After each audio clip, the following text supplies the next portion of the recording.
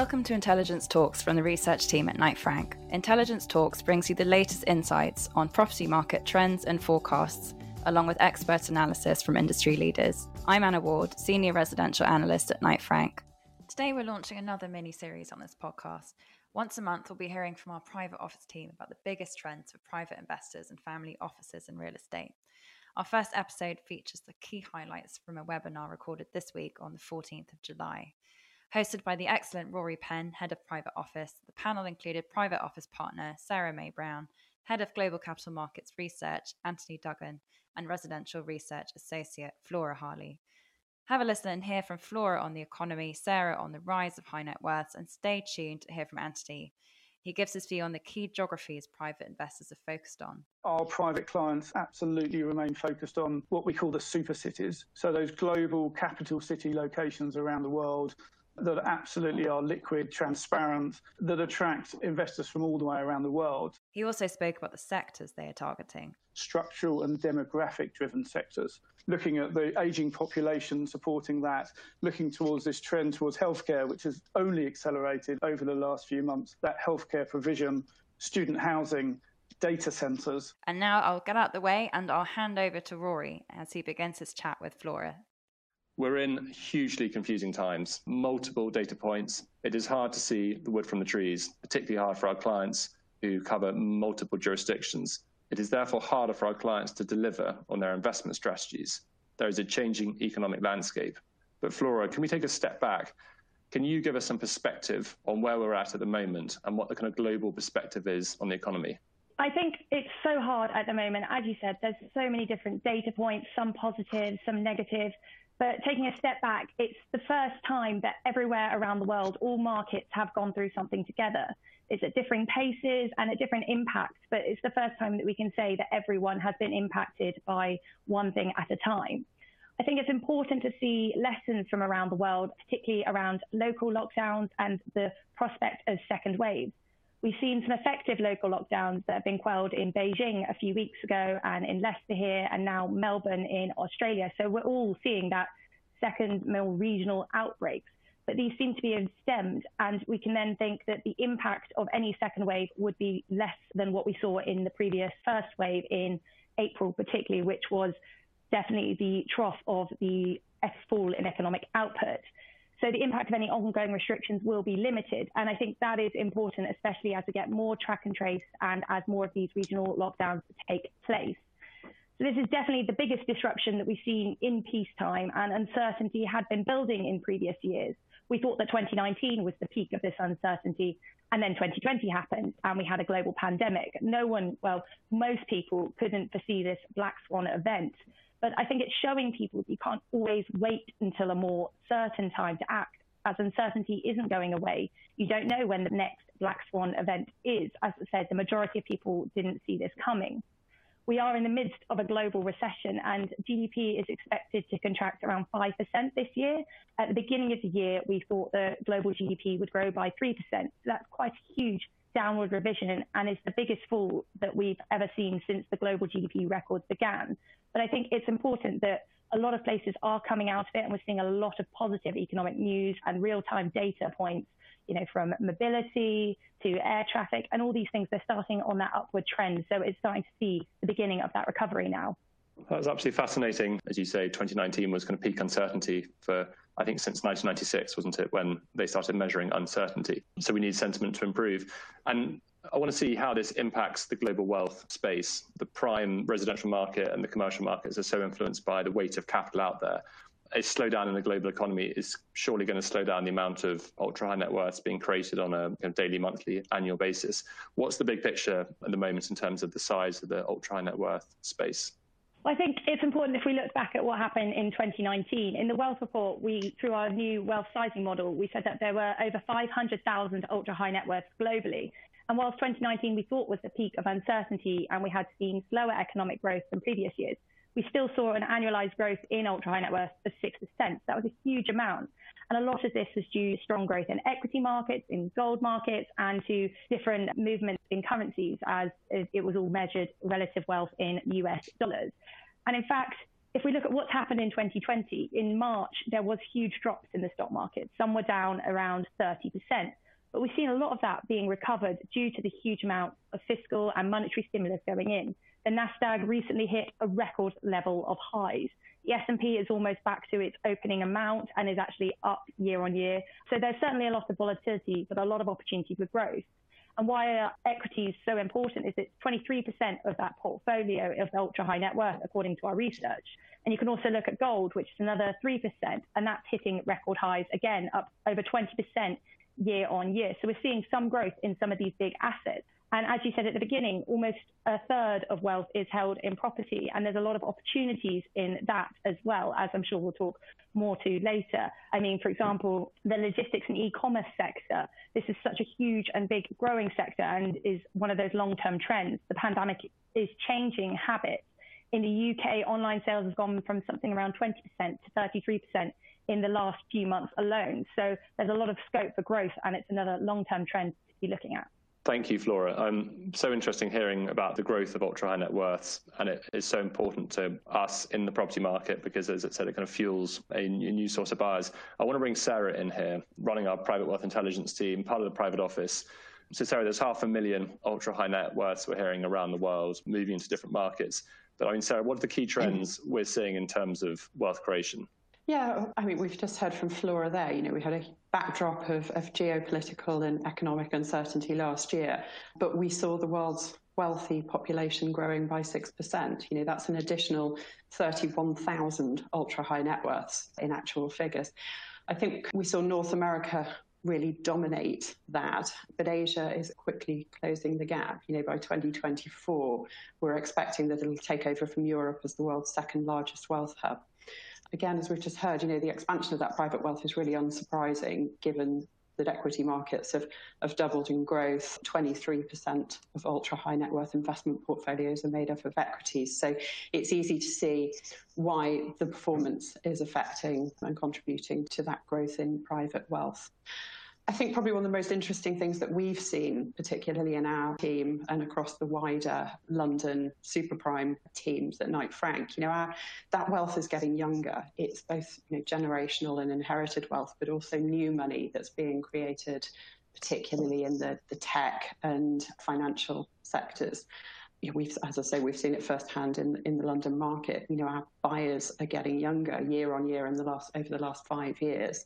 The average age of our now 10 million plus buyers in central London is now below 50, which I think is just incredible. So I would say really they're the sort of key trends that we're seeing.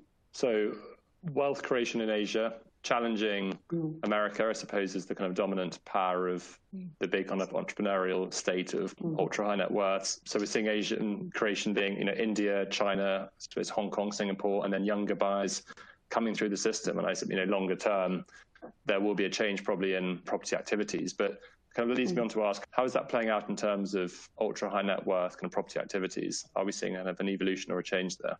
Yeah, well, property accounts for almost a third of most wealthy individuals' investment portfolios. So it's easy to see why that any kind of heightened uncertainty would contribute to a rise in value of safe haven assets. And I think that is a trend that, you know, only looks set to continue in light of the global pandemic. Over the last few years, you know, we've seen an ever deeper pool of private capital chasing global real estate. It's interesting when you actually look at the reports, where the wealth is being created, the real global hotspots for that wealth creation, such as India, Egypt, Vietnam, they're not markets, then in terms of their local real estate markets, they're not mature, transparent or liquid markets. So again, it's sort of easy to see why those who are creating all of this wealth are wanting to, as quickly as possible, obviously protect that wealth. So in terms of asset protection, they're moving to more credible markets further afield. In terms of asset classes, I think we're seeing investors across the board looking at a much wider range and diversity of asset classes. I'm sure that we'll hear more from Anthony on this, but, you know, in terms of the commercial markets, without a doubt, hands down, offices still remain the number one investment of choice. But there's a change below that, and that's very much into healthcare, becoming ever more relevant for obvious reasons, and hotels and leisure. And on the residential side, I think in the report we said that we were seeing 60% of those wealth advisors who were interviewed for the attitude survey were saying that they felt that their clients would be looking to change their allocations in residential property more into the specialist sectors. So that being sort of student housing, PRS, and senior living particularly. So I think what we're saying is changing profile of buyers. They're getting younger, they're more international, and changing buyer requirements. I.e. longer term, we're seeing their attitude towards either risk or towards new sectors becoming more apparent. And I know that's something kind of Anthony wants to pick up on. And I think that's really important from a family office perspective and a private client perspective, if you're looking across the real estate sector, to be open-minded. The sectors are changing. As you say, offices have long been the most popular commercial asset class. But I think longer term, we are going to see a shift into a wider variety of asset classes that generate income, that have different kind of fundamentals supporting them, which might be senior living, an aging population, whatever it might be. I think these shifts will continue to play out. Sarah, we launched the Wealth Report 4 months ago, which feels like 5 years ago, quite frankly. So much has changed since then, and we reported on our kind of findings then. How do we feel about the findings 4 months on? Look, I think if you were to ask Andrew Shirley, who edits the Wealth Report, with the benefit of a few months' hindsight, it would undoubtedly look a bit different. But I think that the key trends and the questions it poses still are largely very much valid. If anything, overall, I think we've seen an acceleration of many of those trends that were already existing. But, as you said there, Rory, I think that, clients are still very much thinking long term and, remembering the fundamentals to navigate that uncertainty. I think historically, we always see private capital following the institutions into new markets and new asset classes. And interestingly, over the last couple of years, we've seen the launch of a few big residentially focused funds in mainland Europe, looking primarily at multifamily residential blocks and student living particularly. Urban populations are growing and housing supply still remains inadequate. There's a long-term argument for resi as an investment case across Europe. The RCA data shows that investments in purpose-built student and senior living rose by 13% in Q1 this year against the same period last year.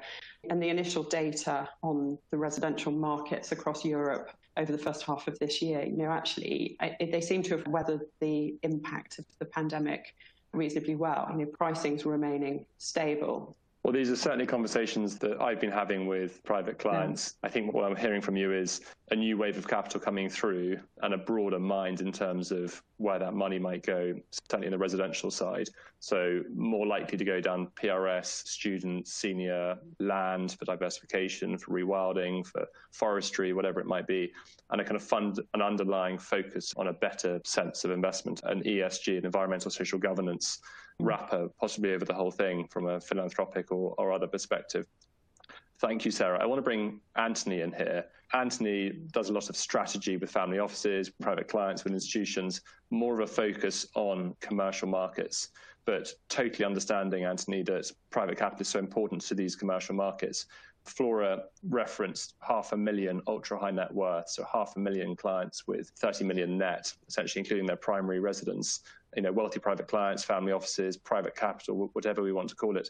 What is the impact of this private capital, Anthony, on real estate markets? Yeah, we've heard a lot about that growth in private wealth, and we've also heard that number a number of times now, that the ultra-high net worths have a third of their assets in real estate. And so it is important to ultra-high net worths, and as we said, that wealth pool is growing. Just to put a couple more numbers in there to understand how important it is to the real estate, the commercial real estate market. On our calculations, private investors, on their broadest definition, accounts for 30 or 40% of all global commercial investment transactions every year. So that shows you the scale of it. This year, the first half of the year, we've got provisional data. It's been a challenging and odd 6 months, as we all know. But private buyers transacting 128 billion of the 340 billion that's been transacted globally this year. So again, in line with that long-term trend. Knight Frank, absolutely, private investors and family offices are a key part of what we do. And if we look back at our transactions for last year, a third of those involved a private buyer. So you can see from the data just how important that private investor community is to the global commercial real estate markets. And anecdotally, you see it as well. You just look out the office window and you look at those iconic towers that are owned by, in many cases, private individuals or family offices. But we expect that trend to increase going forward as well. And that growth in wealth, in conjunction with a continued appetite for commercial real estate, means we expect the commercial investors to be increasingly important in the wider real estate markets. And the attitude survey in the Wealth Report showed us that 79% of private investors expect to increase their allocations to real estate over the year ahead, and that's ahead of both equities and bonds. So there's real appetite out there to continue to build those portfolios. And if you put that in line with something that we're absolutely seeing, which is the increasing institutionalization of the family office. And one of the things we're seeing is that family offices are looking to build structures to help them invest in assets and build portfolios such as real estate. And there was some data from UBS that really struck me, and their data shows that there were 7,300 single family offices globally last year. And the number that's important there is that's up 38% over the last 2 years. So we're seeing a big growth in formal family office structures to help private investors to allocate their capital. What we see that doing is professionalizing the investment strategies. That's adding experienced investment resource to the family office. It's building those efficient structures, those efficient processes. And what we're seeing that do is it's lowering the barriers to owning and managing a wider amount and a wider type of sectors in terms of real estate. So to answer your question, absolutely, that private buyer we see as an increasingly important part of the wider commercial real estate universe. So we're hearing a growing weight of capital and a growing kind of number of ultra-high net worths. We're hearing that 30 to 40% of all capital deployed into commercial markets comes from private sources. I think you're referencing institutionalization of the private capital market, i.e. more private clients putting their money into family offices, more mature family offices, probably with a more professional, long-term considered approach to investing, probably not dissimilar to how some of your institutional clients are looking at real estate. But how did we get to this 30 to 40%? Why is real estate so important to private money around the world, to private capital? Yeah, really good question. And you can go back to portfolio theory for that. It has a great performance track record. If you look at the sort of annualized returns for real estate globally over the last 20 years or so, it's returning 8%, and that mix of capital, but that underlying stable income return as well. That yield is really attractive to private investors. You do get a stable yield, there's underpinned by, depending on jurisdiction, but generally long-term leases. And that yield is really visible as well. So you can really see and you can really understand where it's coming from. On top of that, you get the ability to capture capital gains. You get the ability to manage the product so that you can use it as an inflation hedge, which it does very well if you get that management right. It allows you to diversify your portfolios. And again, we're seeing more and more over the last few years that investors are looking for that fully diversified portfolio. You talked about uncertainty. Flora talked about uncertainty in the world. Having a properly diversified portfolio is really important to all investors, particularly private investors. But also, I think there's some softer factors that private investors really like. It allows you to really micromanage that diversification. You can pick the sector you want to be in, but then you can also pick the tenant that you want that exposure to. You can pick the absolute geography that you want the exposure to down to the right side of the street to be on. So it gives you that ability to really manage your investment strategies down to the finest degree. But it also gives you that ability to be entrepreneurial. And a lot of our private family office clients are entrepreneurial, so they want that ability to asset manage, to stock pick, to upgrade the property or to change the use or to change the lease structure and provide that real hands-on management of the asset that you just don't get with some of the more financial structures that family offices also use. And without generalizing too much, because not all private money is built the same way, are you seeing a kind of changing risk appetite from private clients investing, almost notwithstanding the uncertain times we're in, when everyone is very risk averse right now. Are you seeing clients becoming more mature, becoming more risk adverse? And how does that play out against a kind of ever-changing economic backdrop? That's a really important point. And you mentioned it earlier, that institutionalization. So a lot of our families looking increasingly more like that sort of institutional investor. And absolutely, that's what we're seeing. Those structures are put in place, that they have a more institutional risk appetite. And there's some really, really interesting research by INSEAD that looks at the maturity of the family office as it goes through those phases of institutionalization. And what you get there is a movement from that more entrepreneurial strategy, which is a wider range of risk and return, towards one with a lower but more stable return profile. So increasingly, as those family offices institutionalize, we see them looking for that more stable. It's lower, but it provides you that certainty, that greater protection, that greater risk aversion that a lot of the families are looking for to diversify against what they do on their day-to-day business, where their other assets are invested. So, yeah, absolutely. And Anthony, we've heard from Flora that the global economic landscape is affecting real estate markets. We've heard from Sarah that the appetite for new sectors is evolving amongst the kind of ultra high net worth community, amongst our family offices. You know, whilst not all family offices or private clients are the same, not all commercial sectors are the same. And we hear lots of reports on difficult office markets for obvious reasons. Everyone's been working from home, on a very difficult retail environment right now. But what are you forecasting or advising clients in terms of longer term strategies with reference to different sectors? How do you think that's going to play out? It's the question everybody's asking. And the way I look at this is that everything has changed, but nothing has changed at the same time. Everything has changed at the moment, and we went through a period where it felt like all bets are off. And as Flora's articulated, we're coming out the other side of that. But I look back to the advice we were giving in our Active Capital, which is our global capital markets publication 12 months ago. We hung that advice around a quote from the chief economist of Deloitte, who said, "It's too early to predict a recession, but it's not too early to plan for one." And at the time, we didn't see the Black Swan event coming, but there were a number of reasons to know that, or to think that a defensive nature and looking for those opportunities in a defensive place was the right thing to do. And so that was our thought then, and it's still our thought now. We can go back into that again. Now, the reality is that real estate, like many other asset classes, is above previous peaks cyclically in terms of pricing all the way around the world.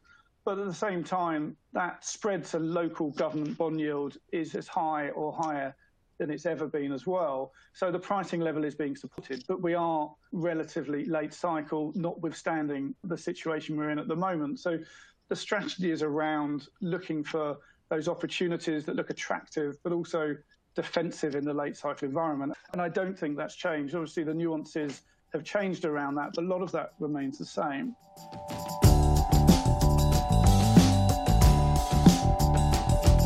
If you enjoyed this episode of Intelligence Talks, please subscribe on Apple Podcasts, Spotify, Acast, or wherever you get your podcasts. Please also make sure to share this episode on social media and check out the show notes for more information.